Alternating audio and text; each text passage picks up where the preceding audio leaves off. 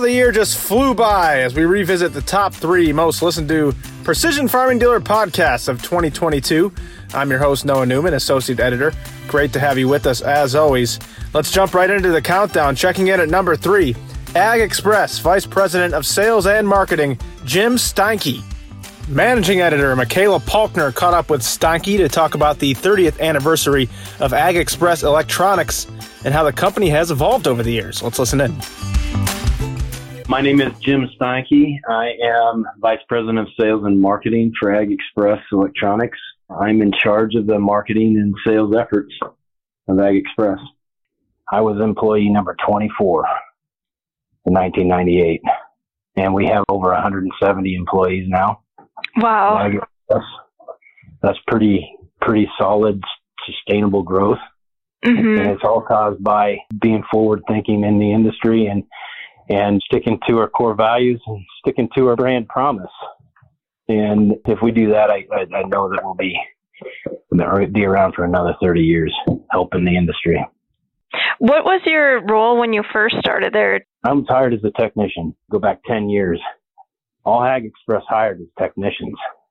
I'm a technician to do basically everything, right? A technician at that time in Ag Express's world was a salesperson, a production worker. We were an accounting clerk.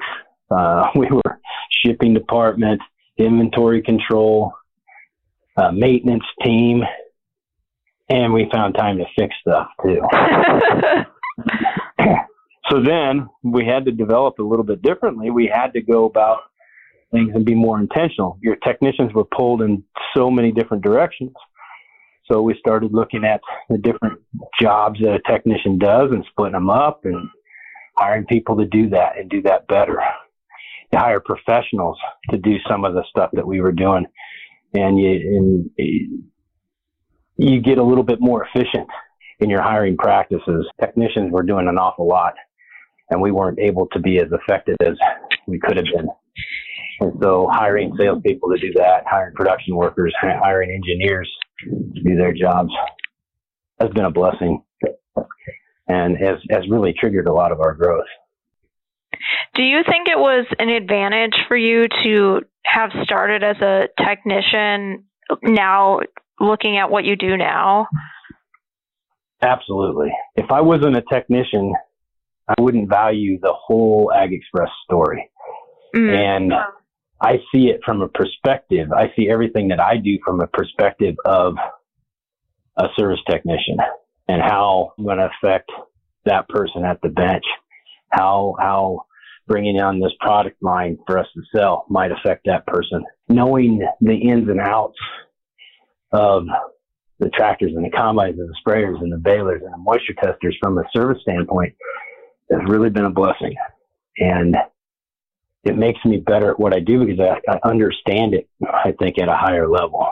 Mm-hmm. One of the things that is a challenge in our industry is teaching the agricultural concepts, fully learning why and how planting works or spraying application, chemical application, the different kinds and stuff like that. That has always been a challenge. But from a technician, I was able to create that as I built test boxes and as I built custom solutions for testing equipment and repaired stuff.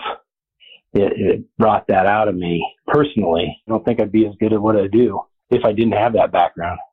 I was a technician for a long time at Ag Express. I had a lot of different roles. I've changed roles several times over my tenure at Ag Express, from just regular technician to service manager, location to operations manager, and then into sales and marketing.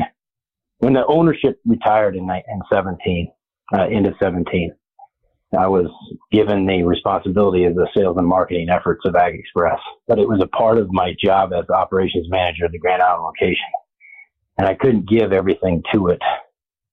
And about a year and a half later, the decision was made to move me fully into this role.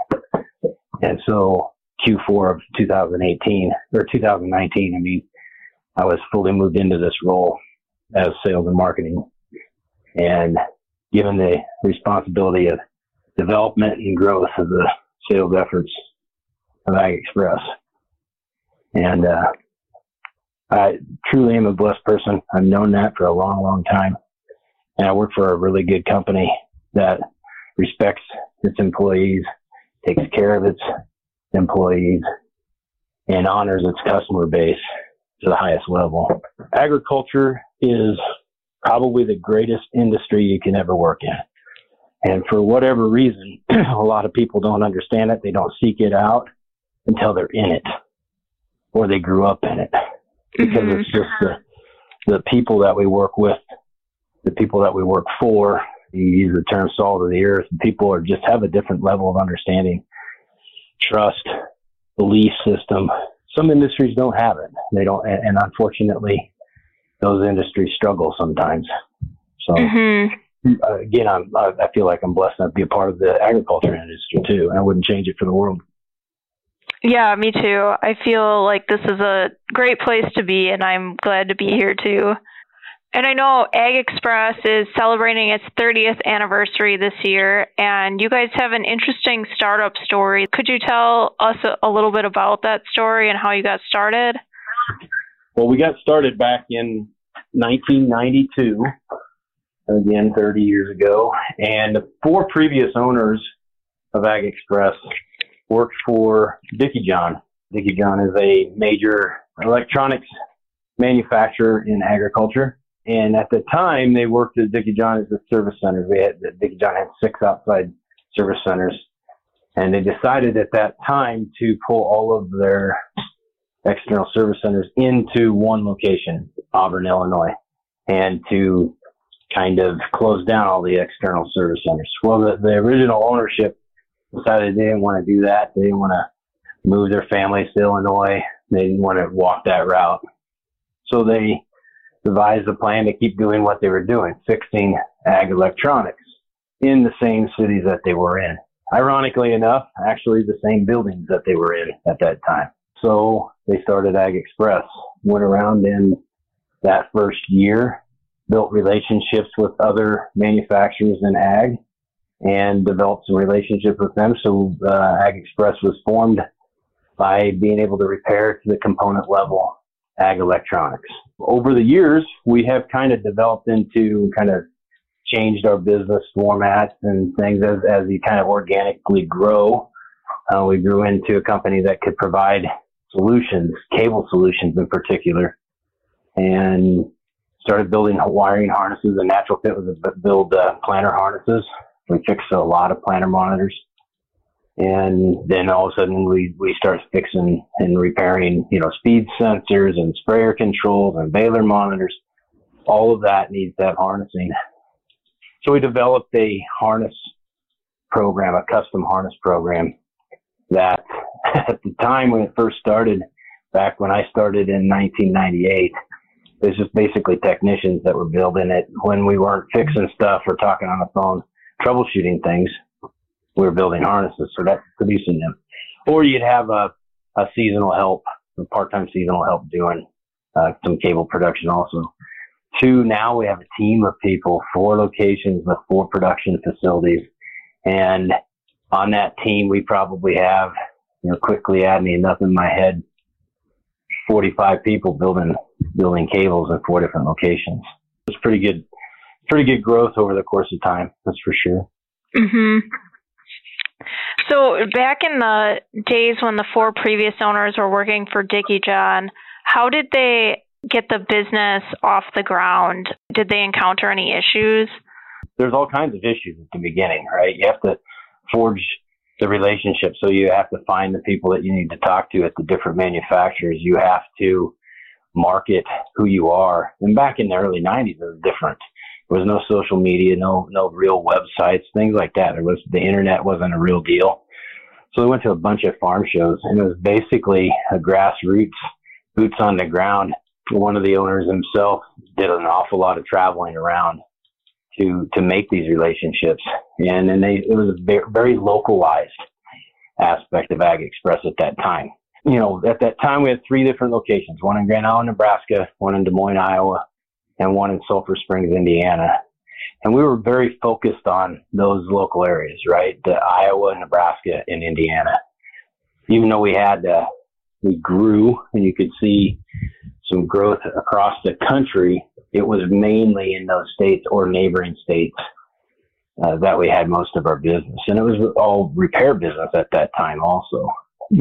Obstacles, besides being able to get the word out of what we were doing and how we were doing it and why we existed in the world, we weren't a Dickie John dealer anymore. We didn't have access to Dickie John parts.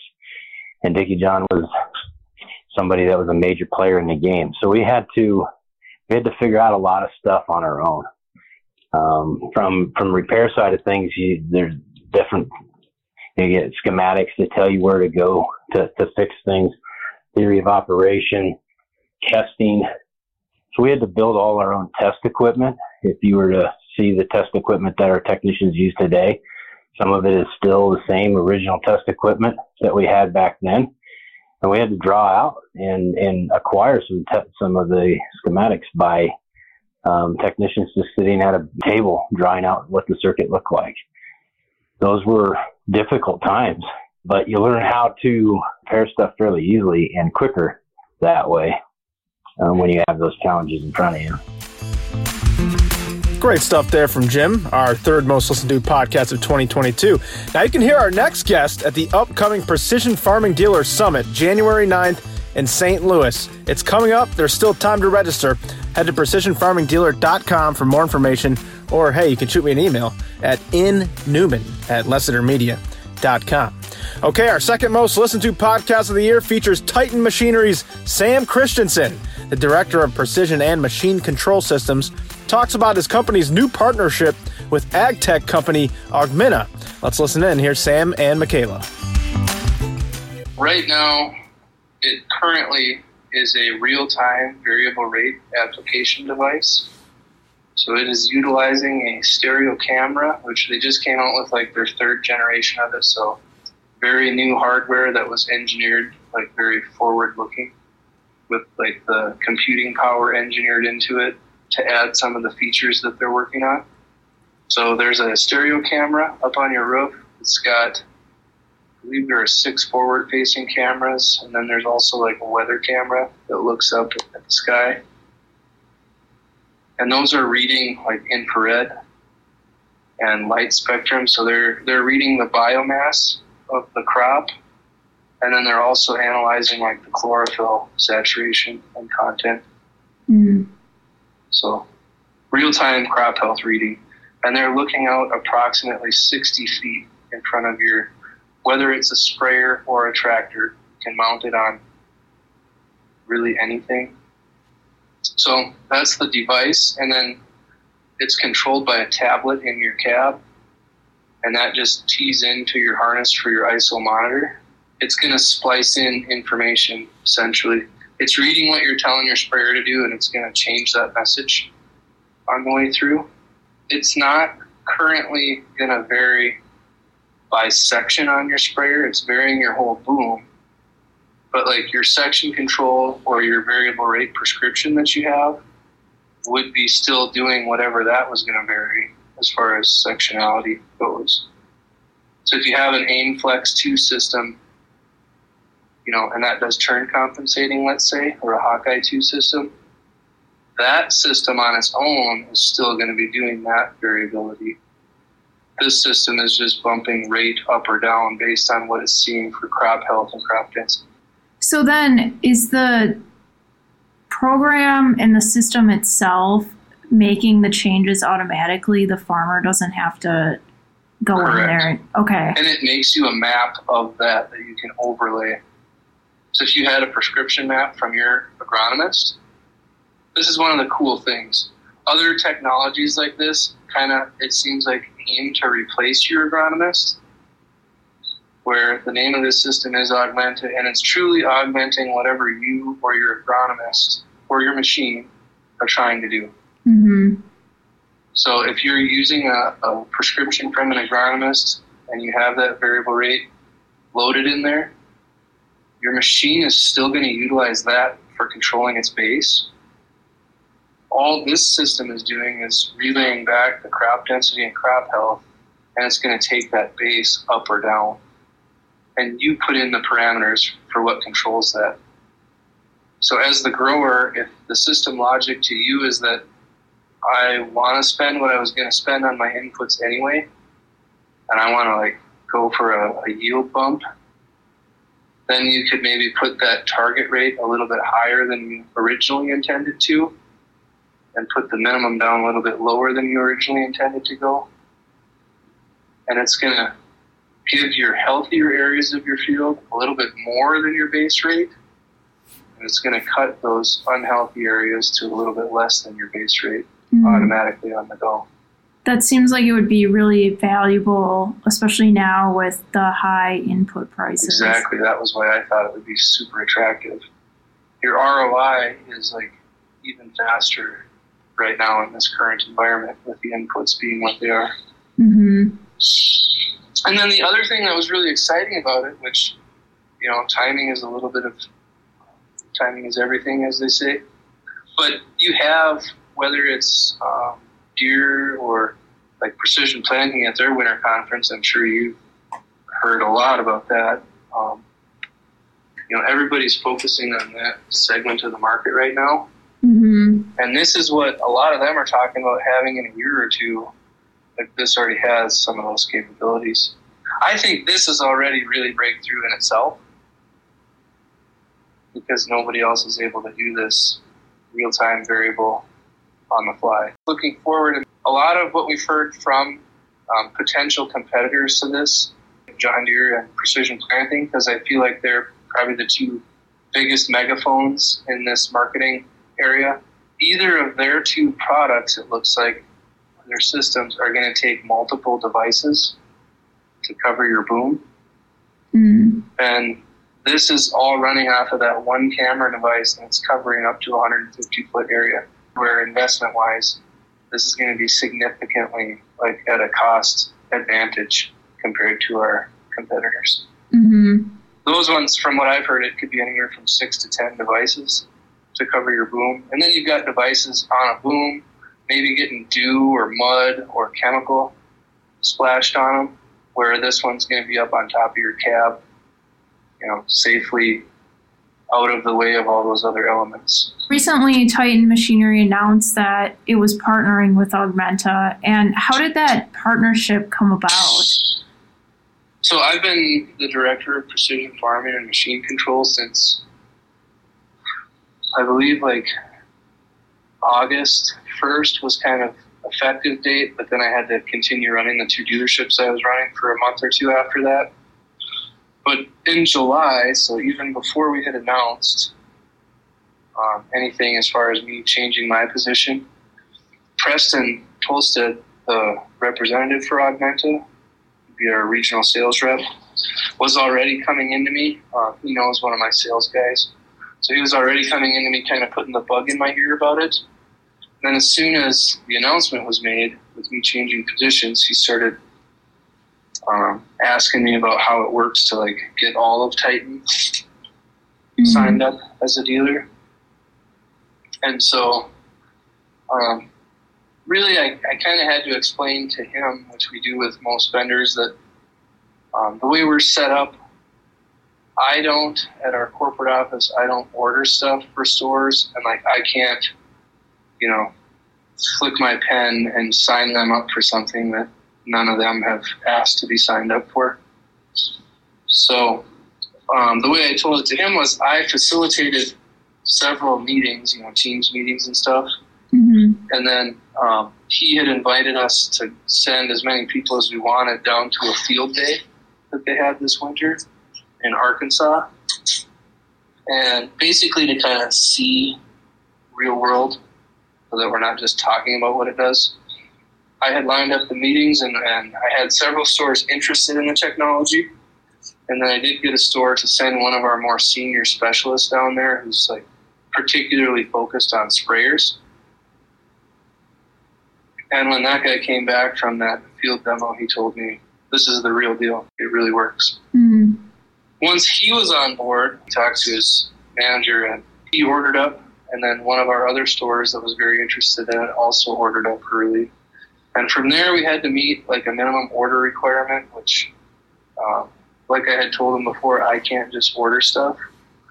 But so Preston then went store to store to the other stores that we had talked to and kind of accumulated the orders required to meet that minimum. And so once we met the minimum, then we could sign up as a dealer. Mm-hmm. So you talked a lot about the customer benefits of this, and what are some of the benefits to the dealership to have this partnership with Augmenta? Well, as far as like a product offering, for the dealer side of it, this works on any brand of sprayer as long as it's got an ISO monitor. So we can go on a competitor's farm. We can go on our normal customer base's farm. We can market this to people pulling pull-type sprayers or pull-type, side dress applicators, or we can stick with the self-propelled guys. Our audience is very broad with it. And then it's got a decent margin to it. Our pool of prospective buyers is really big. And then we're going to make money on each product that we sell. From a support side, it's a non-repairable device or a non-serviceable device, if that makes sense, the way I say that. So we aren't going to be out with a screwdriver taking apart that camera if something doesn't work in there. Mm-hmm. And then the tablet, we're obviously not going to be taking apart your tablet. So if those don't work, troubleshoot over the phone. We might go out and push buttons in person. But if we can't get to it that way, the support is over the air from Augmenta, which I think is pretty cool. And they can tell when they log in or, take your device, if it needs to be sent in, they tell you to send it in. They do the repair or replace the device and send you a new one. So from like a service requirement standpoint, it's not huge. The install time is very short. It's like an hour, maybe hour and a half. Mm-hmm. And you've got this thing installed. And then if this thing fails, if something's not working on it, like this fails off to the side, you can bypass it. Worst case scenario, you maybe have to spray for that day or two, just doing your normal variable rate application or your normal flat rate application. That's worst case scenario. So it's not like having a row clutch fail and then that row's not planting. Mm-hmm. Basically, this is just something you can bypass if you want to, if you need to. Right. So that's another benefit on both the customer and dealer side, it sounds like. Correct. Yeah. It's like a fail-safe, if you want to call it that. And then I know you mentioned that Titan had to meet that minimum order requirement for this partnership to happen. So just wondering if there's any other things that you guys have to do as part of the partnership? Yeah. When we sell, so for the dealerships who haven't ordered a device yet, when they order their first device, they're going to have some training required as far as how to install the system and then how to set up the system. Mm-hmm. And then likely they'll have like Preston or some member of their team will go out to the field with them when they do their first field startup. Okay. So they do train us on how to run the device and everything. And we're headed to The Ohio State University for the most listened to Precision Farming Dealer podcast of 2022. Scott Shearer, chair of Department of Food, Agricultural, and Biological Engineering at OSU, caught the attention of our listeners with this conversation about John Deere's introduction of the autonomous 8R tractor. Shearer shares what surprised him about the announcement and talks about his predictions for the future of autonomous farm equipment. I was wondering what your thoughts were and if the announcement of an autonomous tractor to be used for tillage was something that you expected. I'm going to say yes. I guess I'm a little surprised by the timing. What surprises you about the timing? I think it's an interesting space, and when I look around, and I'm going to talk about the big three manufacturers, the AGCOs, the CNH Industrial, and the Deeres. I think when I look individually at everything the companies are doing, they're all moving towards increasingly autonomous equipment. And I guess what I'm saying is, when I look at auto steer, when I look at end of row turns, gradually these companies are removing increasingly more and more control. They're removing it from the operator of the piece of equipment. In other words, the person sitting in the cab of the tractor is really kind of being relegated to and this is probably an unfair term, but really a human monitor for performance of that piece of equipment in the field. Okay, some people might say the human's a babysitter now. I don't think that's quite the way it is, but one of the things is, when you have a human in the tractor cab responsible for the operation, obviously that takes care of a lot of potential product liability as well as liability on the part of the farmer. So when I say I was a little surprised that Deere made the announcement of a fully autonomous tractor, I guess what I'm saying is I think it's coming. And I think it's going to be interesting to see how Deere rolls out access to this fully autonomous 8R.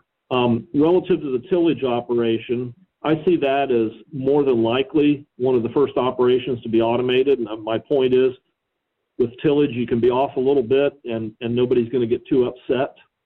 When I look at automated seeding operations, if you're off on those a little bit, everybody sees that for the rest of the growing season.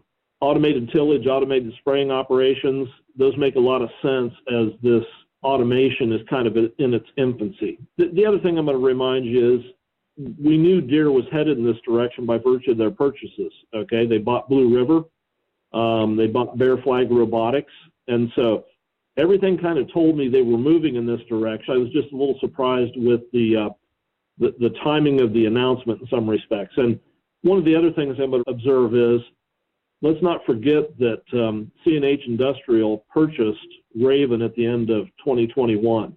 We can make a lot of statements about a lot of different things, but the one thing we do know about Raven is they had two autonomous products in the marketplace.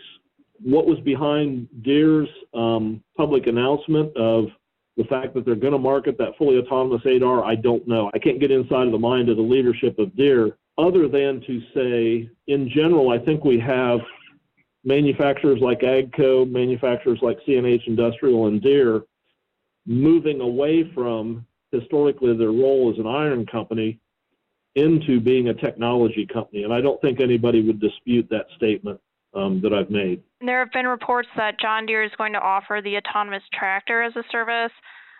Do you have thoughts about the logical options for how Deere would go about this?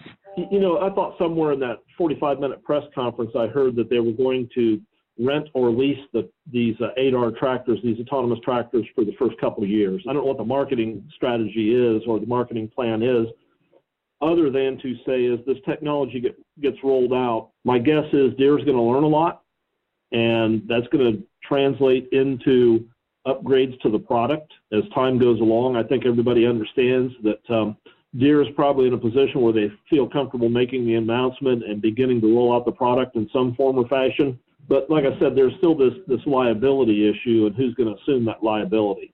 I think it was kind of interesting at the Precision Farming Dealer meeting that the three companies that you had on stage talking about AutoCart and now what has been renamed OmniDrive had various ways of handling any liability. And essentially what I heard coming from those three dealers were they had agreements that they required the farmer to sign in terms of accepting liability. Now, that product's a bit unique because the only way that product operates is if there is a human in the field operating the combine, okay, and that's the autonomous grain cart. So that's a little different scenario than what Deere has announced, because from my understanding of the press conference, the farmer takes the tractor to the field, initiates the autonomous operation, then the farmer leaves the field. And so, again, I think it's kind of an interesting incremental step. I'm also well aware that OmniPower product, which was the DOT coming out of Canada that Raven purchased and now is being marketed, that's beginning to gain some market acceptance. And so I know there's one of the DOTs operating in the state of Ohio, if I'm not mistaken, with one of our retailers applying fertilizer. I just think it's an interesting time that these, at least the two products I mentioned with Raven, are being accepted in the marketplace. And Deere may be testing the waters in some respects to see what their customers are looking for in the way of automation. With CNH already having Raven and OmniDrive now, what does Deere's autonomous tractor mean for the ag equipment industry? Well, I think if you talk to Deere, that they would say that they have some developments that are ahead of where CNH is at. And I don't know enough about the internals of what Deere is doing versus what CNH/Raven is doing. So I'll put that one to the side because it'd probably be inappropriate for me to comment on that. My take-home message: when CNH bought Raven, and when Deere bought Bear Flag Robotics and Blue River, it tells me these companies are serious about automation. Okay. It used to be that automation was being done by venture-backed startup companies. And I think Deere announcing the autonomous 8R tractor really means now that automation is becoming mainstream. I think the real question will be is what is the market penetration of Deere's product offerings? In other words, 5 years from now, if you will, what percentage of the 8R tractors are being sold in a fully autonomous version? And I think that's the question that a lot of these manufacturers are struggling with. They know automation is here. They know if they're not automating their equipment, they may be at a decided disadvantage in the marketplace. But I think largely the marketplace is being tested right now with some of these new product offerings. The other thing I'm going to say is, maybe this is fair, maybe it's not, but with the labor shortage right now, especially in rural America, especially with being seasonal in nature with a lot of these producers, some of these products might look pretty attractive to them. I'm reminded of those 3 dealers that we're talking about, AutoCart/OmniDrive, about saying the one farmer that they partnered with said, no, this isn't for me, it's only for the big farmers. And then at the end of that demonstration period, the farmer's thinking, hey, I can get by with one less person in the field when I'm harvesting. That's starting to come home. I know here in the state of Ohio, we had a farmer offering to pay $30 an hour for a grain cart operator, okay? And, that kind of tells me that this labor shortage problem, it's not perceived, it's real in rural America. And so automation may be getting a foothold or maybe viewed in a different light because of that labor shortage. And there you go, the top 3 most listened to podcasts of 2022. Jim Steinke, Sam Christensen, and Scott Shear, a cavalcade of stars. And special shout out to Michaela Palkner for conducting those interviews. Happy New Year. We'll see you in 2023. I'm Noah Newman. Have a great day.